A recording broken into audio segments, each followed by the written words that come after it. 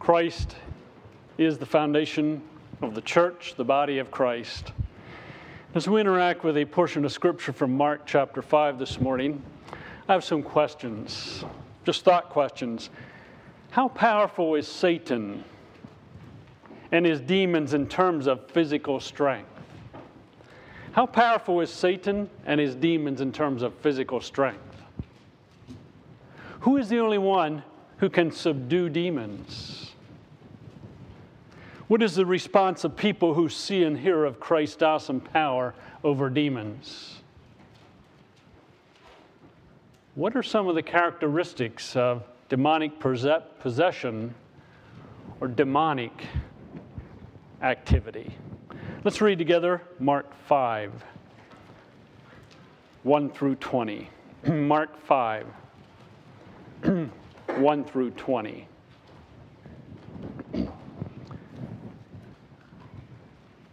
They went across the lake to the region of Gennesaret, where Jesus got out of the boat. A man with an evil spirit came from the tombs to meet him. This man lived in the tombs, and no one could bind him anymore, not even with a chain. For he had often been chained hand and foot, but he tore the chains apart and broke the irons on his feet. No one was strong enough to subdue him. Night and day among the tombs and in the hills, he would cry out and cut himself with stones. When he saw Jesus from a distance, he ran and fell on his knees in front of him. He shouted at the top of his voice, "What do you want with me, Jesus, Son of the Most High God? Swear to me that you won't torture me." For Jesus had said to him, "Come out of this man, you evil spirit." Then Jesus asked him, "What is your name?" "My name is Legion," he replied, "for we are many." And he begged Jesus again and again not to send them out of the area. A large herd of pigs was feeding on the nearby hillside. The demons begged Jesus, "Send us among the pigs, allow us to go into them." He gave them permission, and the evil spirits came out and went into the pigs. The herd, about 2,000 in number, rushed down the steep bank into the lake and were drowned. Those tending the pigs ran off and reported this in the town and countryside. And the people went out to see what had happened. When they came to Jesus, they saw the man who had been possessed by the legion of demons sitting there, dressed and in his right mind. And they were afraid. Those who had seen it told the people what had happened to the demon-possessed man and told about the pigs as well. Then the people began to plead with Jesus to leave the region. As Jesus was getting ready, or getting into the boat, the man who had been demon-possessed begged to go with him. Jesus did not let him, but said, "Go home to your family and tell them how great or how much the Lord has done for you and how he has had mercy on you." So the man went away and began to tell in Decapolis how much Jesus had done for him. And all the people were amazed. As we look at this portion of Scripture, Mark 5 from a Jewish perspective is full of uncleanness. We're in a Gentile area, Hellenistic culture, Hellenistic ideas.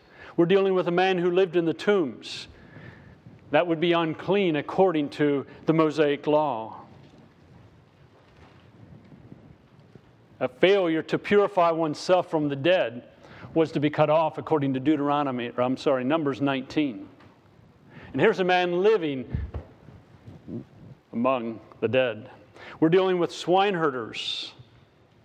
According to Leviticus 7 or 11 and Deuteronomy 14, pigs were unclean in light of the Jews. Thus Jesus meets a man with an unclean spirit, living among unclean tombs, surrounded by people employed in unclean occupations, all in an unclean Gentile territory. And here's Jesus, a Jew, the Son of God,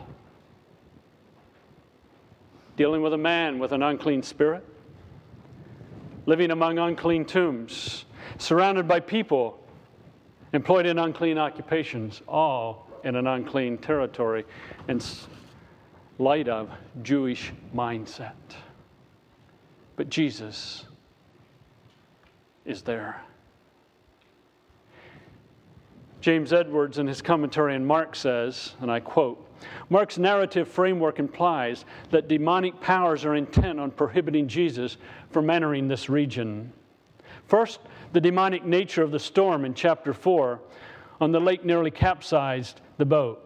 Now a demon-possessed man powerful enough to break irons hurls himself at Jesus and the disciples. This is a place where no one would want to go for any reason. Contrary to all reason and expectation, however, Jesus goes there. He penetrates both the ritual wall of uncleanness and the formidable reputation of the demoniac. For once, however, the explosive terror of the demoniac does not prevail. For rather than falling on Jesus, he falls on his knees, shouted at the top of his voice, 'Swear to God that you won't torture me.' The Greek verb for fall on his knees denotes prostrating oneself before a person to whom reverence or worship is due, even kissing his feet or the hem of his garment. When the demoniac meets divine, it is a no contest event." End of quote. The text makes it very clear that the demoniac is coming to meet Jesus in verse 2. When Jesus got out of the boat, a man with an evil spirit came from the tombs to meet him. And in verse 6, when he saw Jesus from a distance, he ran and fell on his knees in front of him. And apparently in that context, according to verse 8, Jesus had commanded, "Come out of this man, you evil spirit." What is the response of the demoniac? Notice in verse 7, he shouted at the top of his voice. And I'm not going to try to shout.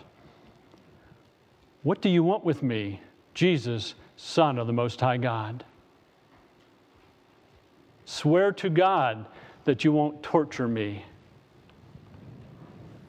For Jesus had said to him, "Come out of the man, you evil spirit."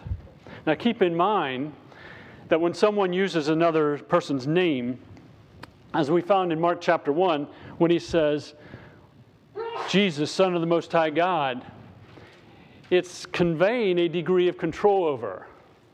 I don't know how many times when our kids were younger, we would say, "Danny Von Brubaker." That meant you better listen, I'm in control, I'm in authority. Jason Lowell Brubaker, better listen, I'm in authority. Christopher Lon Brubaker, better listen, I'm in authority. I didn't mention Beth's name because she was an angel. I'm kidding. But we was implying authority. Listen, I'm the one in charge here. So here's the demonic man saying, "Son of the Most High God." And notice what else he says.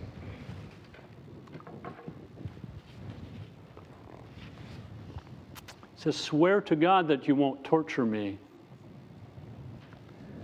It's a curious mixture of imploring and pleading. On one hand, swear to God. Sounds like an exorcism formula. But the plead, "Please don't torture me." Kind of a mixture. And then he says, "What do you want to do with me?" In relation to the demonic's response to Jesus, when he uses Most High God in Judaism is a term emphasizing the transcendence and the exaltation of God, Israel's God. In Gentile territory, the strength of God is demonstrated by vanquishing a legion of demons. And they go into a herd of swine. So the reference to the Son of the Most High God, rather than the Son of God, is typical of Gentile polytheism, designating Jesus as the Son of the one true God. Son of the Most High God establishes the uniqueness of Jesus in his position in relation to God Almighty. So here we find the demonic man recognizing Jesus for who he is, Son of the Most High God. Seems a time with James chapter 2 where demons recognize God, they recognize Christ and who they are. What is Jesus' response in verse 9? Jesus asked him, "What is your name?" Jesus is asking the man possessed by a demon, "What is your name?" And it's interesting that Jesus uses a question. It's been true of Jesus throughout Mark. He asks questions over and over again. It's characteristic of God, beginning with Genesis 3. God asks questions. Notice how the demonic man had responded. "What do you want with me, Jesus, Son of the Most High God? Swear to God that you won't torture me." And what does Jesus say? "What is your name?" The demonic man recognized Jesus as the Son of the Most High God, so Jesus says, "What is your name?" And the response is, "My name is Legion." Legion, a Roman legion, consisted of 6,000 foot soldiers, 120 horsemen, and technical support, an image of strength, an organization.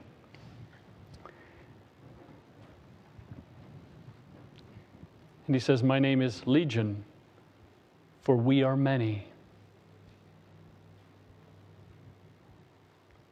Now go back to what is stated earlier in the text in verse 3. This man lived in the tombs and no one could bind him anymore, not even with a chain. For he had often been chained hand and foot, but he tore the chains apart and broke the irons on his feet. No one was strong enough to subdue him. We're dealing with a man with great physical strength. My name is Legion, for we are many.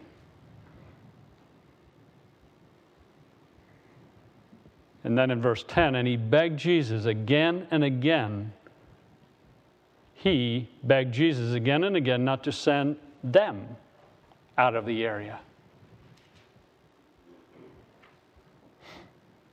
Verse 11, a large herd of pigs was feeding on a nearby hillside. The demons begged Jesus, "Send us among the pigs, allow us to go into them." Already submitting to Christ, authority, they knew what was coming apparently. We could see the handwriting on the wall. So they begged, "Send us among the pigs."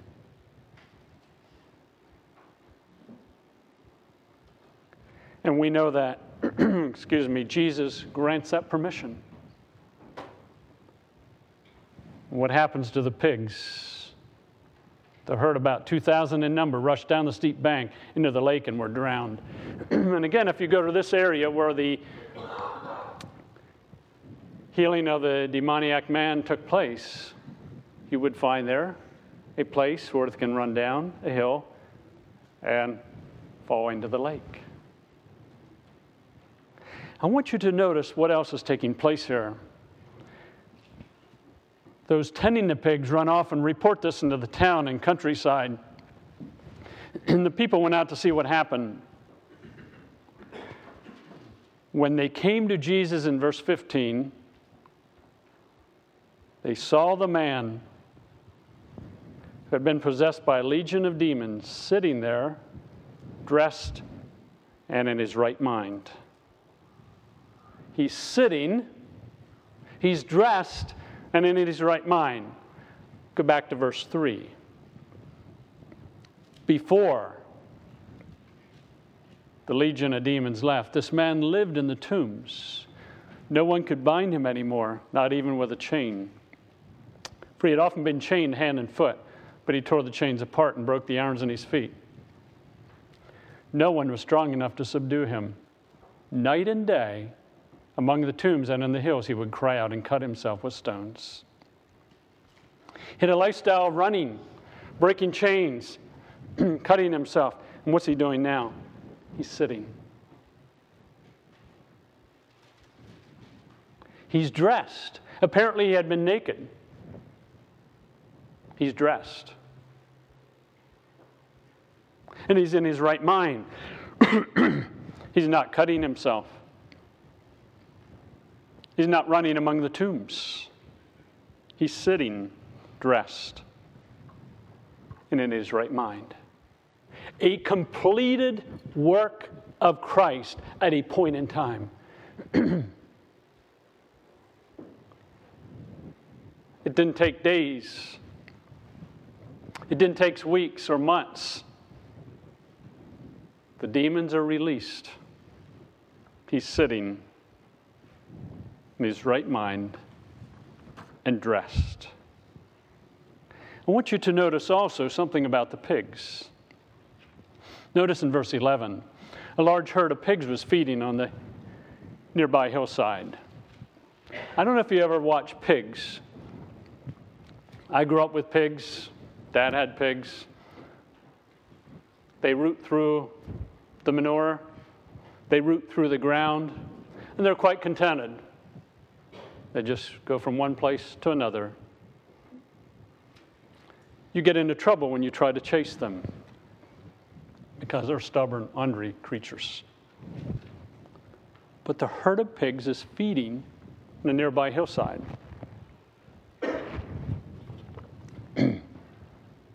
What happens? Verse 12. The demons begged Jesus, "Send us among the pigs, allow us to go into them." He gave them permission. What happens? The herd, about 2,000 in number, rushed down the steep bank into the lake and were drowned. Contentedly feeding, the demons are released to go into them. They rush down the bank into the lake, and they're drowned.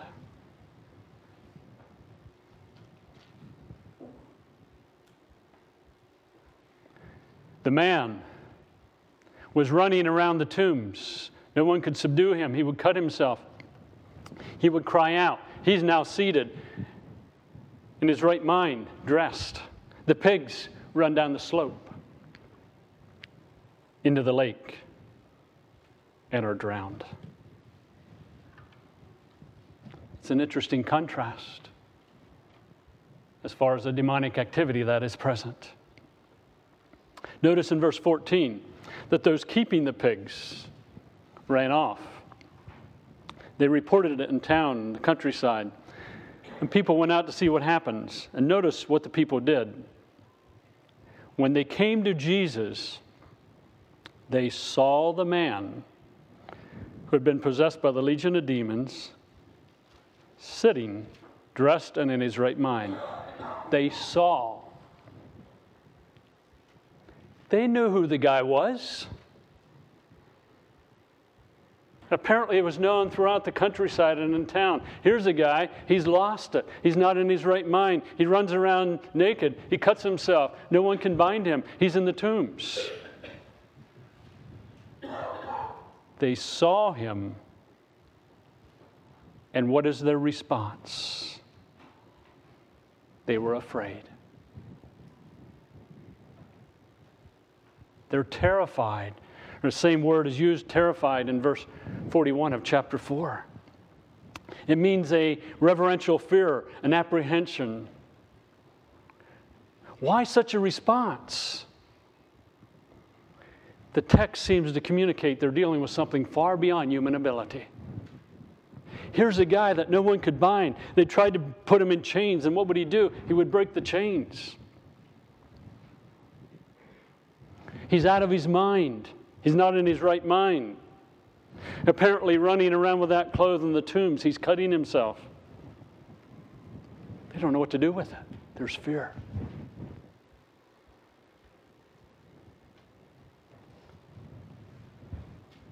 Verse 16, those who had seen it told the people what had happened to the demon-possessed man and told about the pigs as well. They see the man, they're fearful, and then someone comes along, those that saw what happened, told the people that came out, this guy's demon-possessed. The pigs ran down the slope. They were all drowned. In verse 17, what was the response of the people then? Then the people began to plead with Jesus to leave the region. Jesus, get out of here. We don't want you around.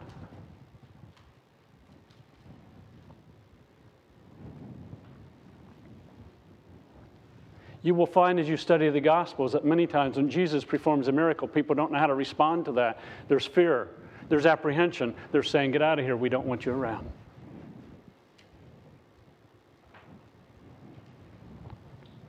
What is the point of this passage?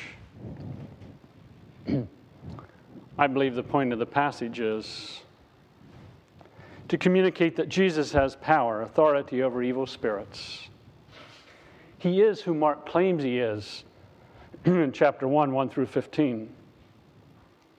We're dealing with a man that not only can heal people, who teaches with authority, who can calm a storm, but one who can cast out a legion of demons. Remember Ruth Ann telling me when she was in nurse's training going to a state hospital, seeing their people who we would say are out of their minds, locked in a room, naked, we would say crazy. Their food would be put into them. Tremendous strength. Couldn't be constrained, so you lock them in a room. Imagine the nurse coming on duty next morning, seeing that man or woman outside their room, sitting, dressed, in their right mind, having a conversation with someone.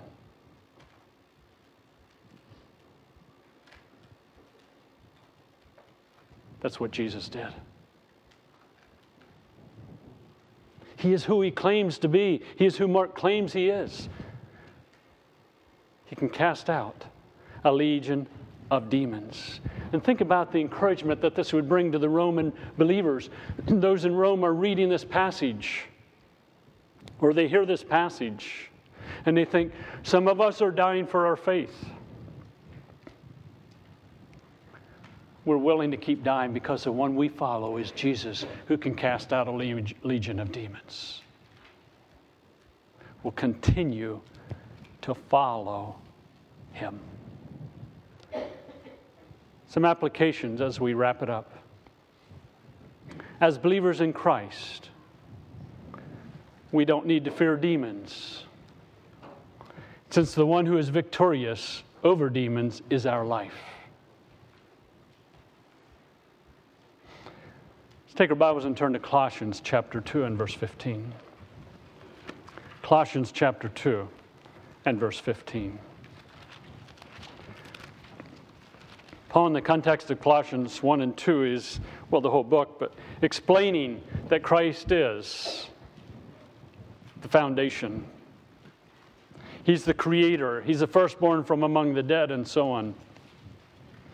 And in chapter 2, he continues explaining what Christ has done. Notice what is stated in verse 15. Colossians 2 and verse 15. And having disarmed the powers and authorities,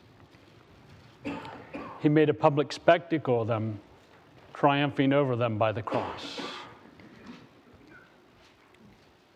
Christ disarmed the powers and authorities, referring to the spirit world, triumphing over them by the cross. Sometimes we look around us and we think the enemy is at work. We don't have to fear him. He's been defeated. Go back to Hebrews chapter 1.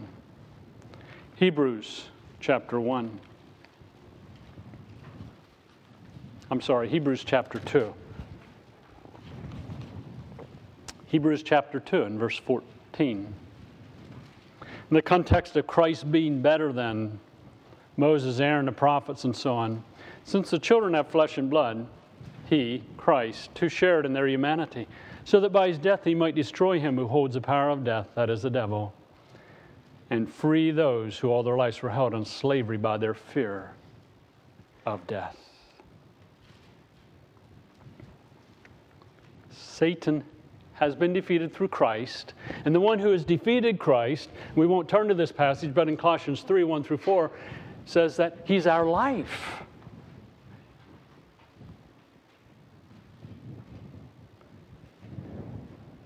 So we don't need to fear, because Christ is our life. Another application. Should we stop and consider whether demonic activity may be present in certain situations? And I say, note the following in Mark 5, physical strength beyond the norm. Is it possible demonic activity is present and there's physical strength beyond the norm? Where there is activity, a person just seems to go, go, go. You know, this man apparently roamed the tombs, cutting himself. Where there's injury of self, and where someone cries out, where there's isolation, wanting to be alone, leave me alone, and don't want to interact with people. Where there is nakedness, and where someone might not be in their right mind, what we would say, out of their mind. I don't have a dogmatic answer for this morning. Is it possible that there may be more demonic activity in our world today than we care to admit? And we're treating something in a way rather than through Christ. Is it possible that one of those individuals that Ruth Ann would have seen in the state hospital may be possessed by a demon?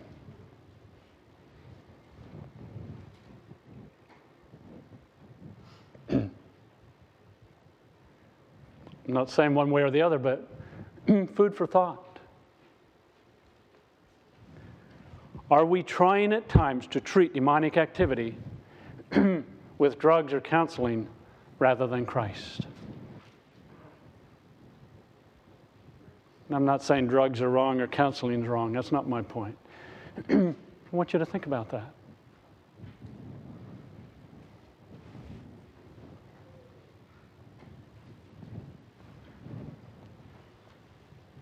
Jesus cast out demons.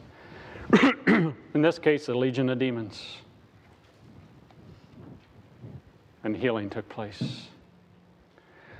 What role do demons play in some modern day situations? I'm posing a question, I'm not answering. A teen with great strength. Not saying plays any role, I just want you to think about it. How about ADD and ADHD? Many emotional problems for which we use drugs. A schizophrenic. I'm not saying demonic activity is present. I want us to think about it, though. At least consider it. Because there are some common characteristics at times.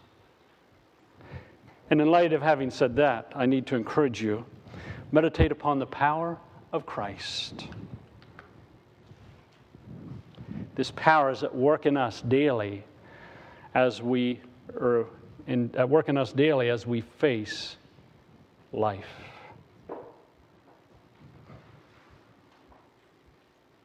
Whatever your conclusion or even whatever direction you go with demonic activity, the power of Christ, the one who cast out a legion of demons, who gave them permission to go into the swine, is the one who is at work in the believer in Jesus Christ, the one who raised Christ from the dead, exalted him to the right hand. That power is also at work in us. God, through Christ, is at work in us with a power that is beyond what we can ask or imagine. And as we think about Mark chapter 5 and the power displayed by Christ, we think about demonic activity. Christ is at work in us. Live in light of that. Respond in light of that. We don't need to live in fear because Christ is our life. We may see things that we think involve demonic activity. We can live with confidence because Christ is greater than. And if you think there's something in life that you've come across that may involve in demonic activity in some way, I would challenge you to stop and think. Does Christ want to use me in some way to minister to that person?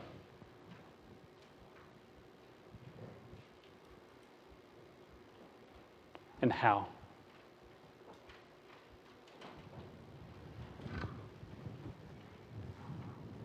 Christ is our life.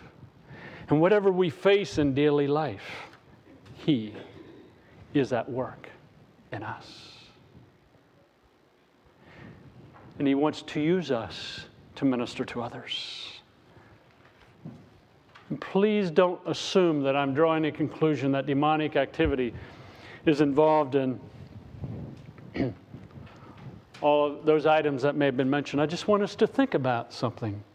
Is it possible? I'm not saying it's true or not. As we go on in the Gospel of Mark, look at some parallel passages, we'll continue to see some common characteristics. But in the midst of it all, Christ is at work. Let's sing about Him. That is, sing about Christ. Hymn 68.